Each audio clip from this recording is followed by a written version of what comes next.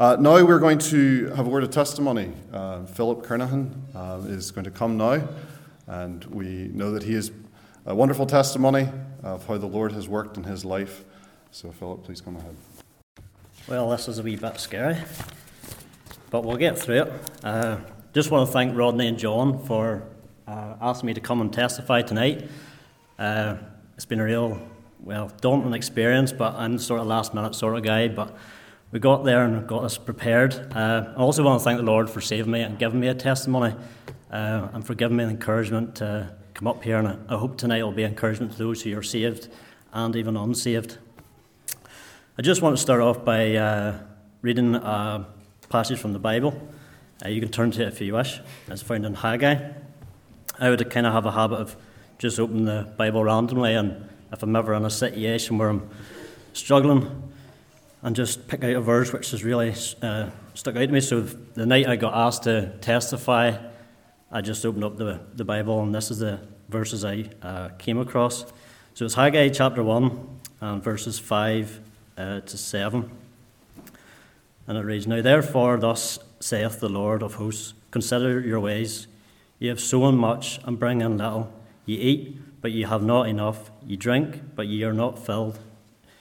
With drink ye clothe you, but there is none warm, and he that earneth wages to put into a bag with holes. Thus saith the Lord of hosts, consider your ways."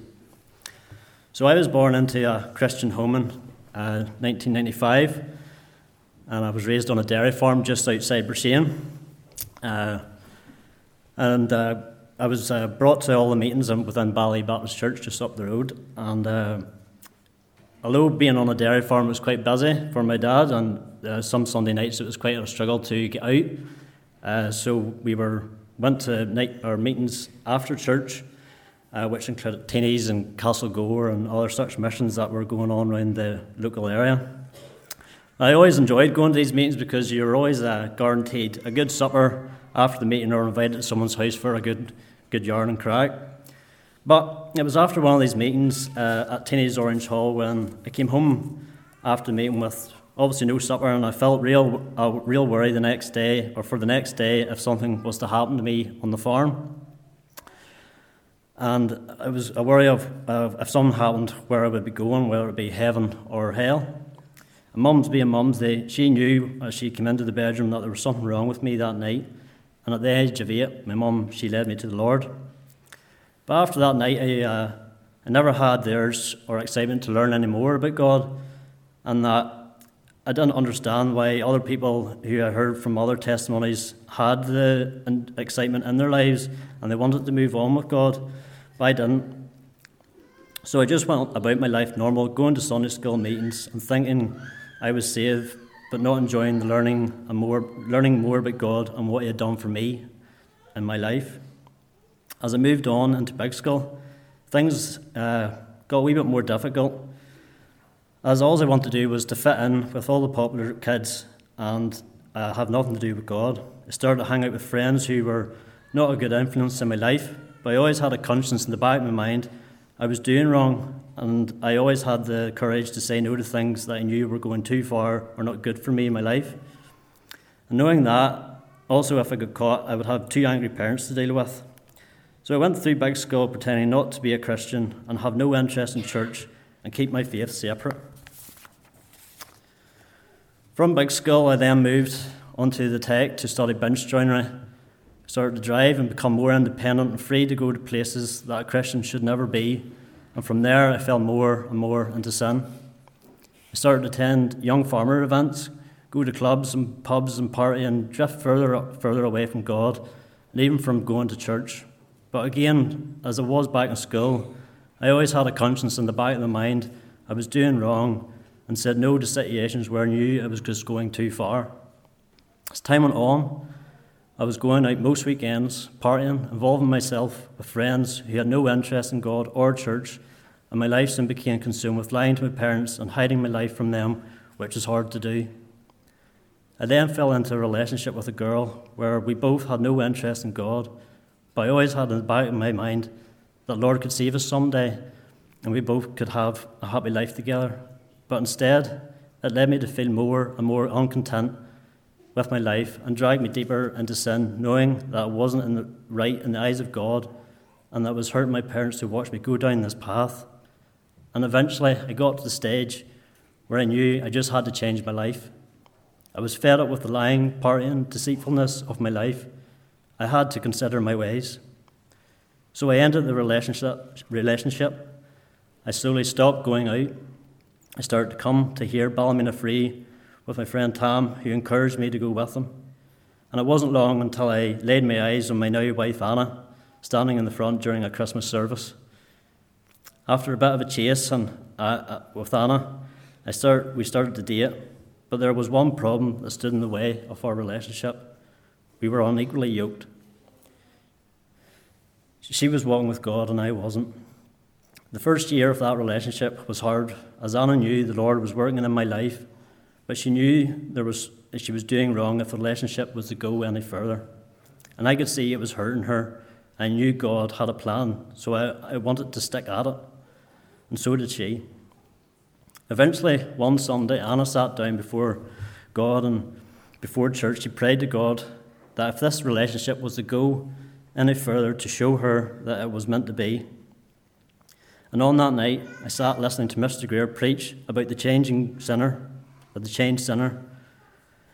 And I sat in the pew with a heart that felt as though it was about to pop out of my chest, knowing that I had to be saved. I walked out of that service to go outside, and I got to the door, and I turned to Anna and I said, I need to go back inside. And that night, on the 3rd of January 2021, Mr. Greer and Mr. Stewart led me to the Lord.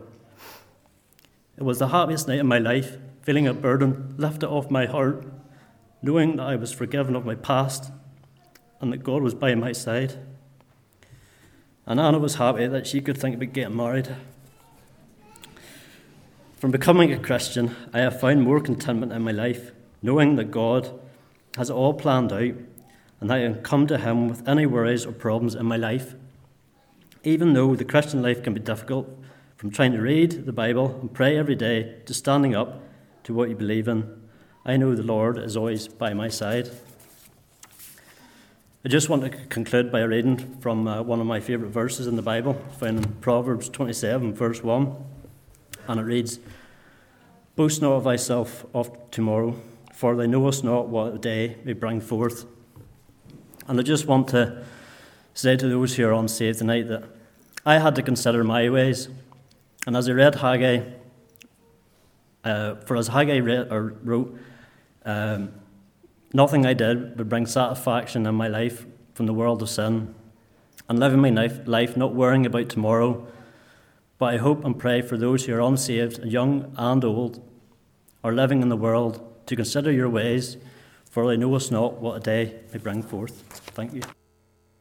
Well, as they make their way back down to their seats, I want to thank the young people for singing tonight, and along with them, all the others who have taken part in the meeting, those on the instruments, Mark, who opened in prayer, Lydia, who read, Phil, for a very appropriate word of testimony, and the one person John didn't thank, which was himself. And I do thank John for leading the meeting tonight and for taking that pressure off me tonight so I could just focus on preaching. But I also want to thank the youth committee for inviting me back, I would say, to my own youth fellowship to preach in this week's mini mission. I've enjoyed being back in that very familiar room. Rather than listening to someone else preach, though, to be the one to preach myself, but also thankful that I had an opportunity to be so encouraged by the young people who made an effort to come night after night, and in a week where I know, or at least at a time of year where I know there's a lot of different competing priorities and different things that are on. So thank you for making the effort to come, and not only bringing yourselves, but bringing your friends with you as well. Now, it's not over yet. The youth mission is still to come in terms of the message tonight. We have one meeting to finish, and that means we have one more all-important question to answer. We've already dealt with a few of them during the course of the week. First night we looked at who am I? The second was how am I thinking? The third, what am I doing? And tonight, the question I want you all to ask yourselves is this: where am I going? Where am I going? I want to look with you at Matthew chapter 19 tonight. If you open your Bible up to that particular chapter, Matthew chapter 19, we're going to study our way through from verse 16 to verse 26 tonight as we try to answer that question, where am I going? And so, for sake of time, we'll not read all of those verses now, but we'll work our way through them in the course of the message. So once you have your Bible open to Matthew 19 and that passage from 16 to 26, we'll just pray and ask the Lord even to open this passage up to us tonight. Let us pray. Father in heaven, we are thankful tonight for everything that's already been said and done. We thank you for the scriptures that have already been read, and that searching question of what will it profit a man if he gain the whole world and yet lose his own soul. Lord, we pray that that question will even come together with the question that I have to deal with tonight, that together they will strike a powerful blow in the heart of some sinner tonight, young or old. We are thankful that we were able to hear Phil share with us what you've done in his life, how you've brought change in him. And Lord, we pray that we will see the same thing happen in someone else tonight, that we will have someone brought to consider their ways, and out of that, the Holy Spirit bringing them to be born again and look to Jesus Christ for salvation. So we pray, speak through the word, deal with all of our hearts, we pray, and may we know the blessing and the power of the Holy Spirit as we do so, asking it in Jesus' name. Amen. Being an adult isn't easy. When you're young, it seems like it's easy, but it's only once you reach that stage in life for yourself that you realize it's really not. As a teenager, you might sometimes be watching your parents and you see them do particular things or say particular things or forget particular things, having one of their senior moments, and you probably think to yourself, how could you ever make a mistake like that? What are they doing? When I grow up and when I'm an adult or when I'm a parent, I'm never going to make mistakes like that. I'm never going to slip up in the way that they do. I used to think that way. Especially, one example is whenever we would jump in the car on particular days and mum or dad, I should say, they can't both drive at the same time. Mum or dad was driving and we're having a merry old time in the car, singing maybe, or just chatting, or maybe having an argument. But eventually, as we're on our way, having a great time, all of a sudden, this journey would be interrupted by a confused gasp. And the driver of the car asks, almost as if it's somebody else's fault rather than theirs, this question, where is it we're going again?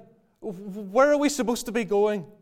A swift U-turn immediately follows, and the remainder of that journey is spent trying to work out how you can explain why you're 30 minutes late for school again.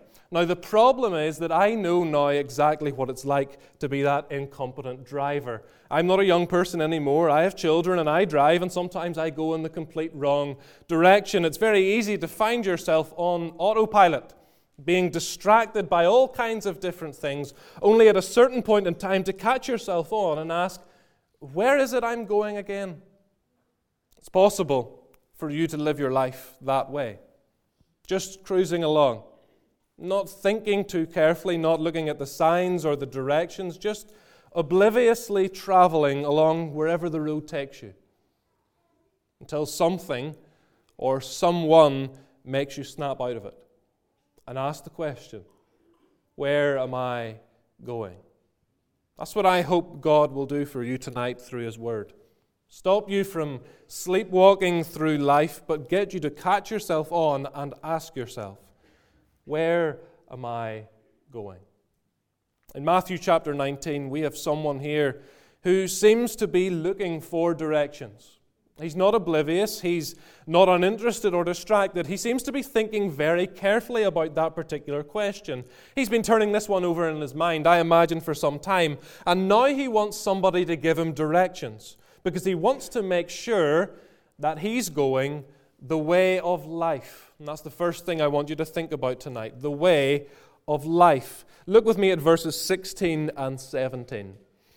And behold, one came and said unto him, that is Jesus, Good Master, What good thing shall I do, that I may have eternal life? And he said unto him, Why callest thou me good? There is none good but one, that is God. But if thou wilt enter into life, keep the commandments. This man wants to know the way of life, and he's come to exactly the right person. If anyone wants to know the way to eternal life, surely Jesus Christ, the Son of God, who's all-knowing and all-wise, surely he'll know the answer to that question. Well, Jesus' answer is maybe not what you might have expected. Because he tells this thoughtful young man, if you want to go in the way of life, you must keep the commandments. By keeping the law, you can have eternal life. Isn't that salvation by works? Doesn't that stand in complete contradiction to the message of the gospel? Well, I think you'll see what Jesus is doing once we work our way through the remaining verses of this chapter. Jesus goes on in verses 18 and 19 to give this man examples of different commandments that he ought to have kept. The man responds in verse 20 by saying he's kept the law in all of the ways that Jesus has listed. Jesus goes on in verse 21. He says, If thou wilt be perfect, go and sell that thou hast, and give to the poor, and thou shalt have treasure in heaven, and come and follow me. What's the point that Jesus is getting at? He's showing that if any person is going to please God by keeping the law, then they will have to do it perfectly. If thou wilt be perfect. You need to understand this point tonight. In order to satisfy a perfectly holy God, His law must be obeyed perfectly. That is the way of life.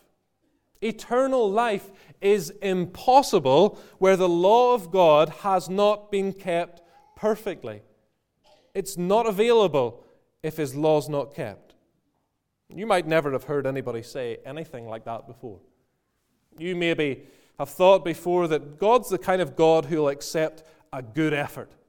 If I try really hard, if I just do more good than bad, well then that hopefully will be enough. If I'm on the whole what people would say is a good person, then God's going to be all right with that.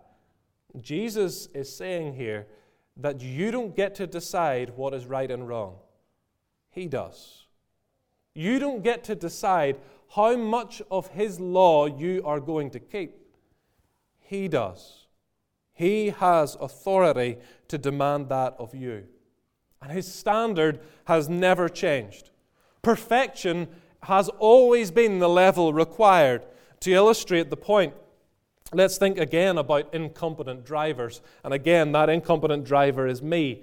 I had some trouble passing my driving test. And on one of those occasions, and there were multiple, I was supremely confident as I sat in the parking bay outside the test center and waiting to begin that particular occasion. The examiner asked me to go ahead and reverse out of the space and then drive out of the test center onto the road.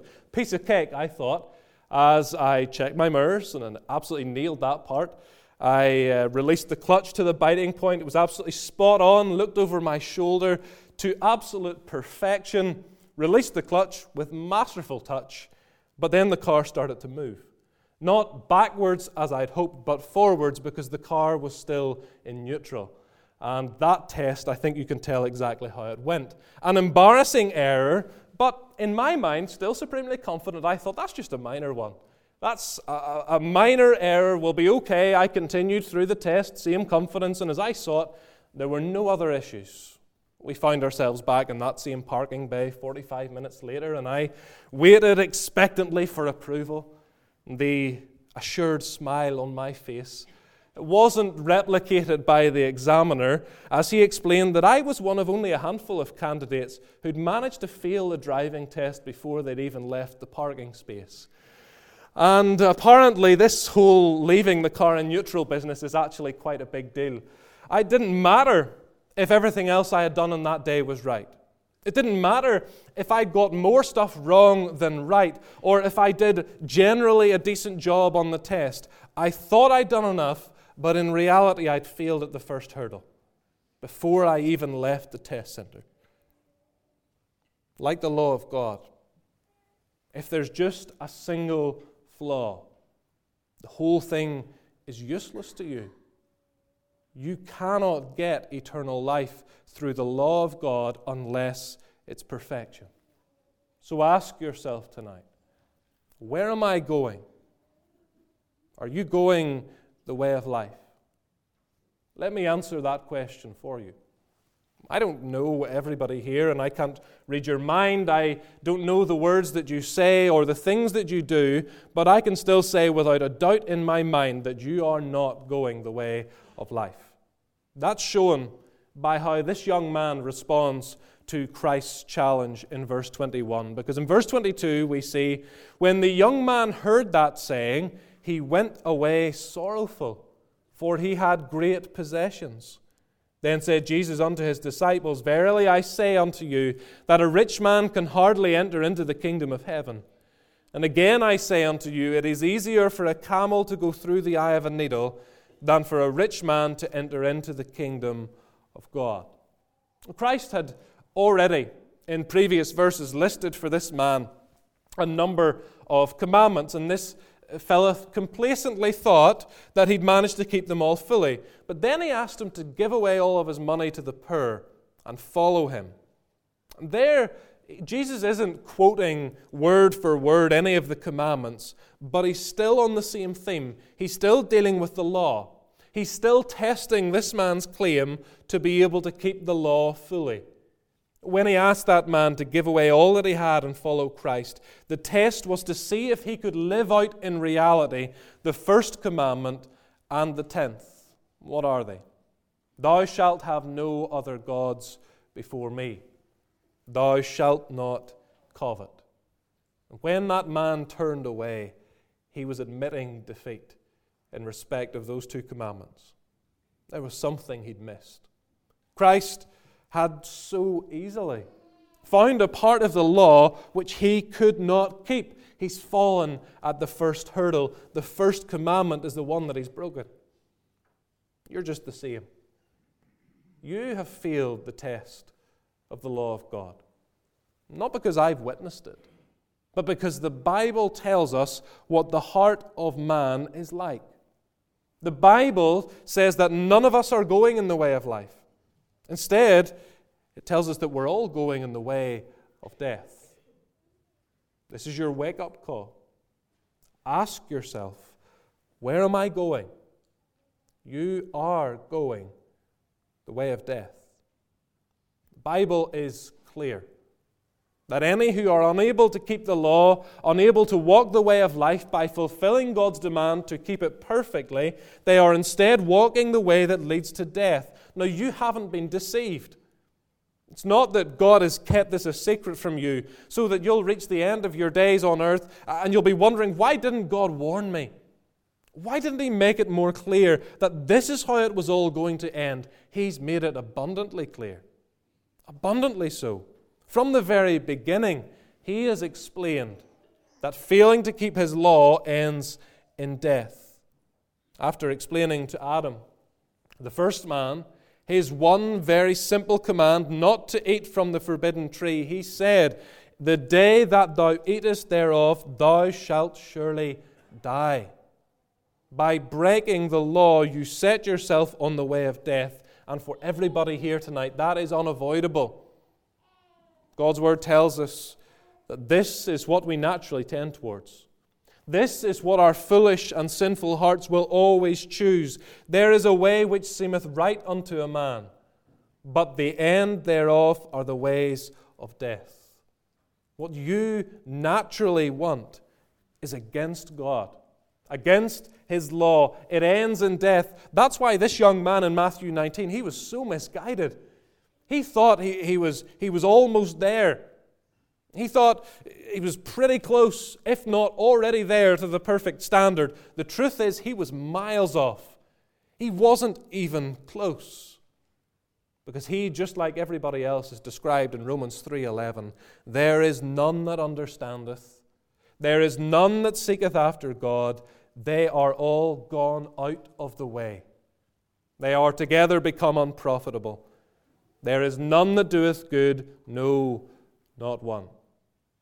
Not even close. You know it's true. You can't go a single day or a single hour without breaking God's law. So understand the way of life by keeping the law is real, but you have absolutely no ability to do it. In Matthew 7, we get a description of this way of death. It says, "Wide is the gate, and broad is the way that leadeth to destruction, and many there be which go in thereat." This is our natural preference. The broad road would eventually comes to a wide gate beyond which lies death and destruction.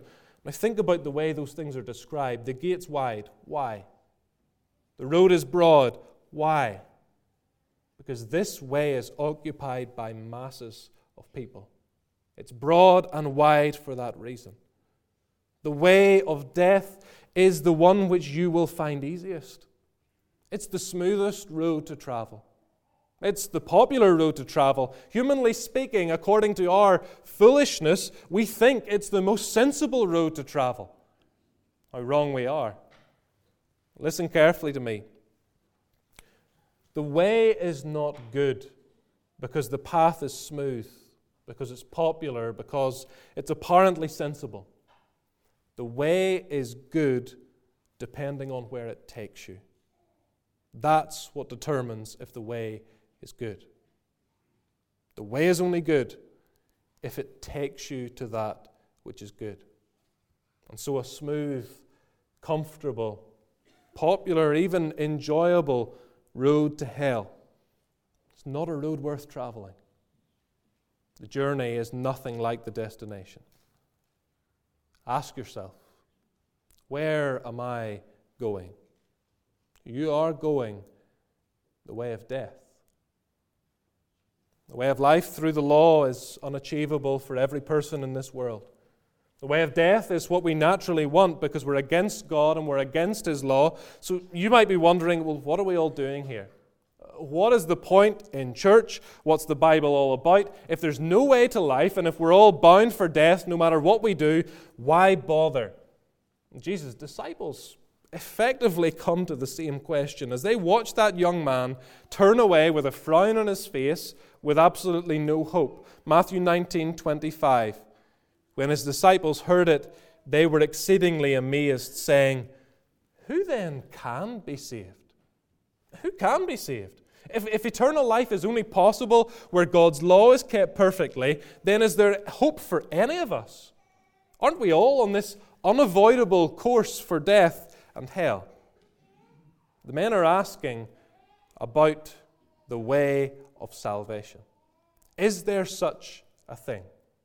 Is there a way to be saved? Is there another road that we can travel? Look at Jesus' answer in verse 26. Jesus beheld them and said unto them, "With men this is impossible, but with God all things are possible."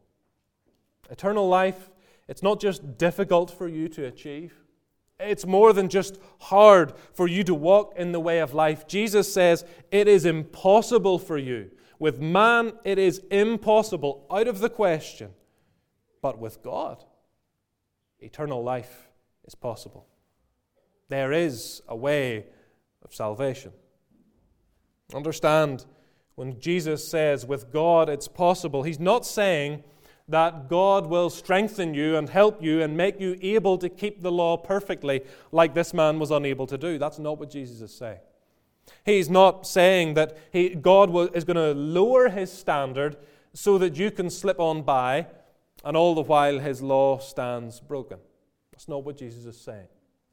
The way of salvation must somehow simultaneously uphold God's demand for His law to be kept perfectly and at the same time allow sinful people to be saved and to enter into eternal life. How can those two things happen? Jesus is showing these men that salvation is found by those who look outside of themselves, away from man, away from self, but to another person, to a Savior.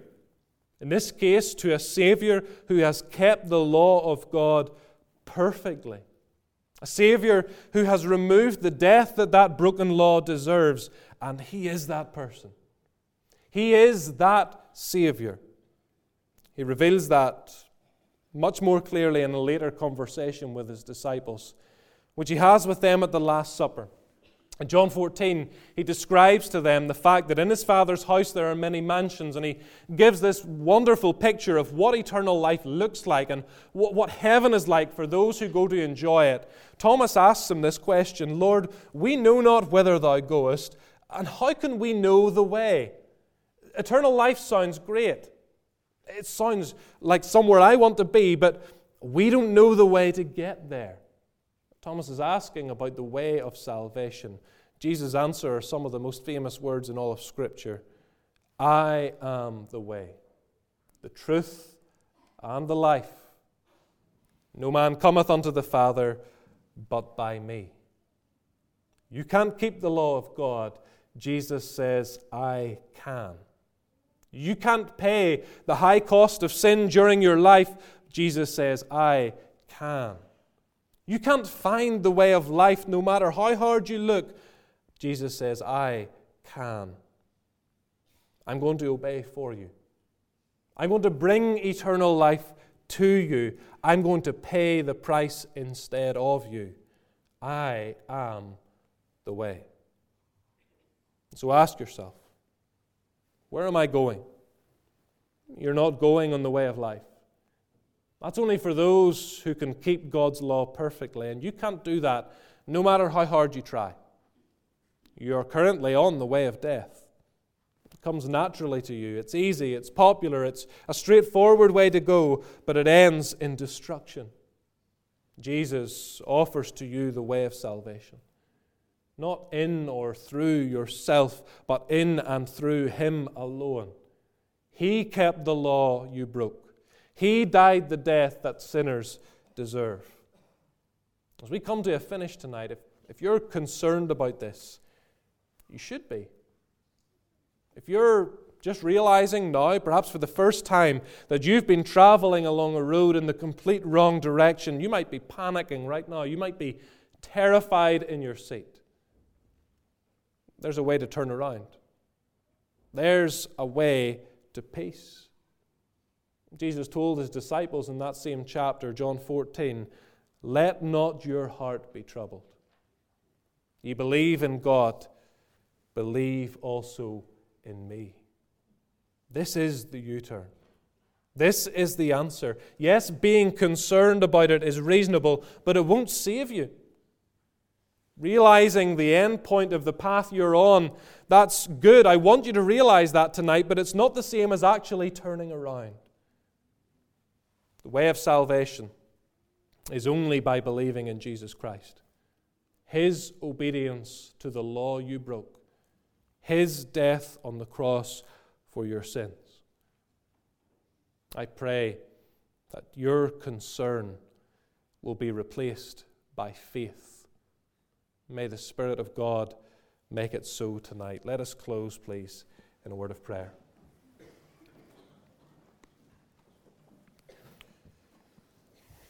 And as our heads are bowed, let me indicate that I'll be at the door tonight shaking hands as people leave.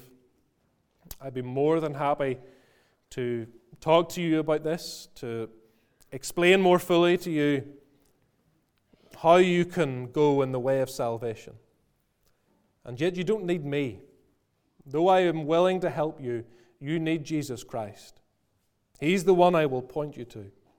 He's the one who is able to forgive sin. And so I pray that one way or another you come to Him tonight and don't go home without Him. And so I make myself available. If you wish to speak after the meeting is over, let us pray.